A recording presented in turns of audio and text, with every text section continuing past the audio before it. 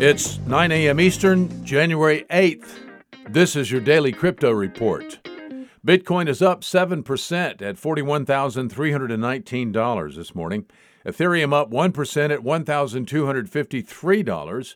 Litecoin up 1% at $175. These are your leaders by market cap. Top gainers in the last 24 hours, Insights Network up 88%. Bomb up 55%. Whiteheart up 46%. Today's episode brought to you by the digital marketplace Ungrocery. If you've ever thought about who your food comes from, Ungrocery is the place to shop. Join the food people online at ungrocery.com.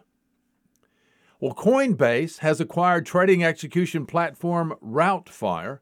Coinbase is improving its suite of brokerage tools for institutions. Routefire started in 2017 with a mission to enhance trading infrastructure in the crypto market. And they've done well. The Routefire team will now be developing the Coinbase Prime suite of tools and services.